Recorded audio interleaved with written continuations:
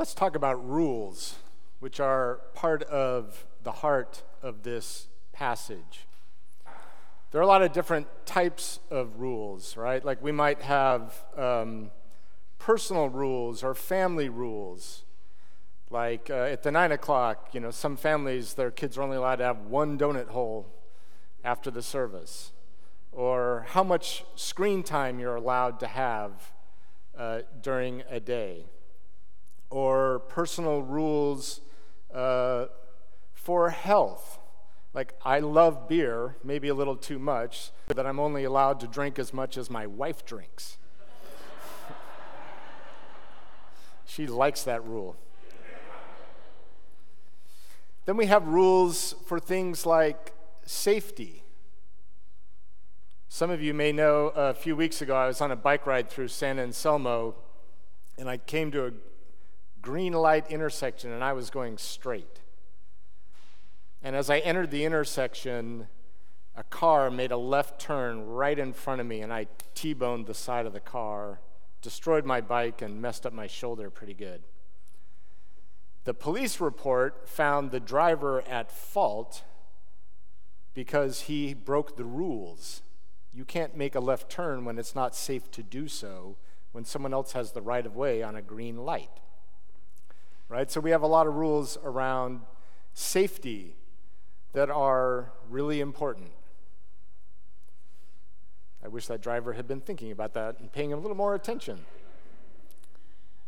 But there are also rules that can be used to control and to oppress and to restrict people. It's hard for me to read this gospel this morning and not see and hear that image of the woman bent over and not see it as a metaphor for laws and rules that bend the lives, the health, and the bodies of women to laws and rules that people think are morally righteous. I can't read that in our country today and not see that metaphor. And we have a lot of religious rules too, right? So there's actually a rule, as it were, if you want to call it that, in the Episcopal Church that only baptized people are supposed to take communion.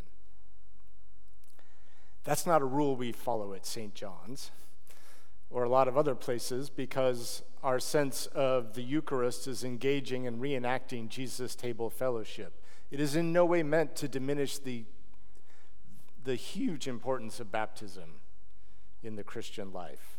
But we don't require that in order to first receive communion. We, of course, want everyone to get baptized. Many years ago, not long, I think, after I had started as rector at St. John's, a parishioner complained to me at the door of the church that when children were coming up to receive communion and returning to their pews, they were not holding their hands in prayer as they came up to receive communion and then as they returned to their pews after receiving communion.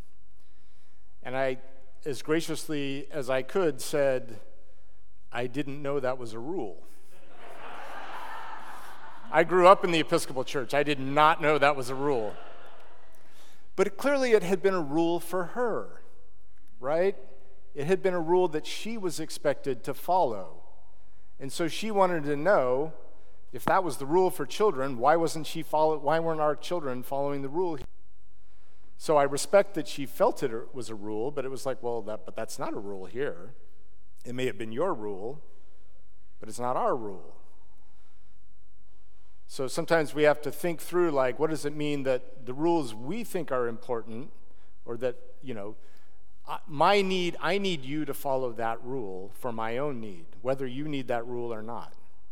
Right? Like, that's an issue we all have to deal with, right? And then at the heart of this passage are rules about the Sabbath, the day when you're not supposed to work, the day that you're supposed to follow rules that help draw you closer to God. So I have a prop today. School just started, so it seemed like a good Sunday for a prop. obviously a bicycle wheel. This is not the wheel of my other bike no longer works, so this is not that wheel. So there was a monk in the 6th century. He talked about a circle and a center, but some have extrapolated it to a wheel, and I prefer the bicycle wheel metaphor. The center here is God, and the rim of the wheel is humanity. And the spiritual practices that we follow, the rules of the Sabbath, etc., draw us closer to God. But what do you note? The closer you get to God, the closer you also have to get to your neighbor. There's no way to get closer to God without getting closer to your neighbor. And if something is separating you from your neighbor, if you're behaving in a way that doesn't show love of neighbor, that separates you from that person. And when you're separated from that person, you become more separated from God. You become further from God's heart. What did Jesus say the great commandment was? Love God and love your neighbor as yourself. So the point at which the spokes meet the hub, that is the point at which you are loving God and loving your neighbor as yourself. That's where we want to get to this hub, that center, loving God and loving neighbor. The challenge in the reading today is that the leader of the synagogue wants people to follow the rules of the Sabbath, which will lead them closer to God. But following those rules means that you shouldn't heal someone in need. So there's a tension, right? A point at which the rule is actually counter to the reason we have the Sabbath, right? The Sabbath was made for humanity, not humanity for the Sabbath. And it's clear in the reading from Isaiah that the greater purpose of Sabbath is doing God's acts of justice and mercy. Right? In Isaiah, the fulfillment is because you helped feed the hungry, not because you didn't do anything. And in Judaism, there's a notion of from the lighter to the greater. And that's what Jesus is following. So if it's okay to untie, and there's whole laws about and rules about what knots you can or can't tie or untie on the Sabbath. If it's okay to untie your donkey and lead it to water, that's a lighter thing. Then it's okay to do a greater thing, which is to serve the needs of a fellow person.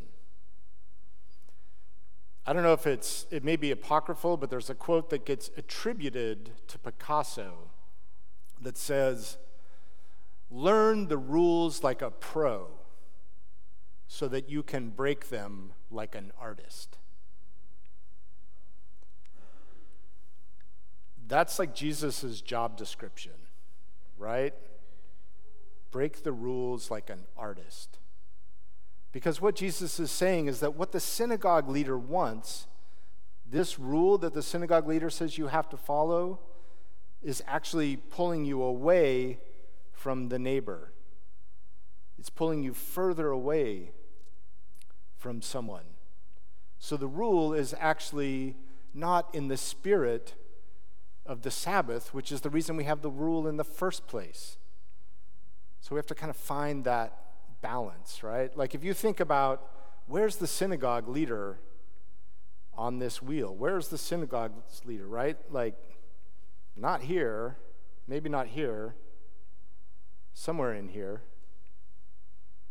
Where are you on this?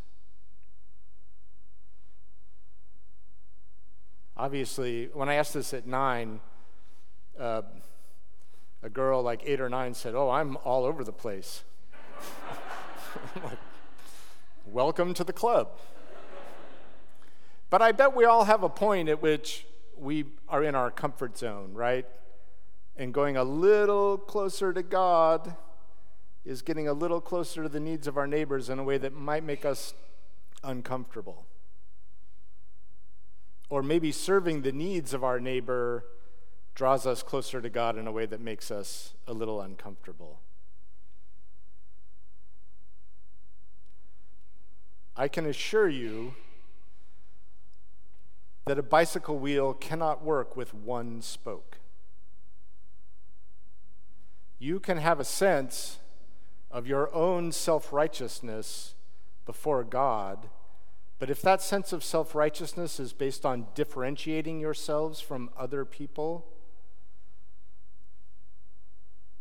you're trying to run a wheel with one spoke, and they don't work that way. We need each other. You can't draw closer to God if you don't also love your neighbor as yourself. So what are the rules that maybe each of us has in our own lives, or maybe some of the rules in our society? We've gotten rid of a lot of rules over the course of our history, right? Some rules that we needed to get rid of. What are some of the rules that we have that are actually keeping us from getting to here? What are the actions? What are the things we can do in our lives that help us both draw closer to God and to love our neighbor as ourselves? That's what Jesus is saying to the people. And you note in the passage, the people rejoice, right? Like they're with Jesus in this. It's the leaders, the religious leaders, people like me, who are pushing against it because that's their means of control. That's why Jesus breaks the rules like an artist. Because it's not about the control and authority of religious institutions. It's about loving God with all your heart and your neighbor as yourself. Amen.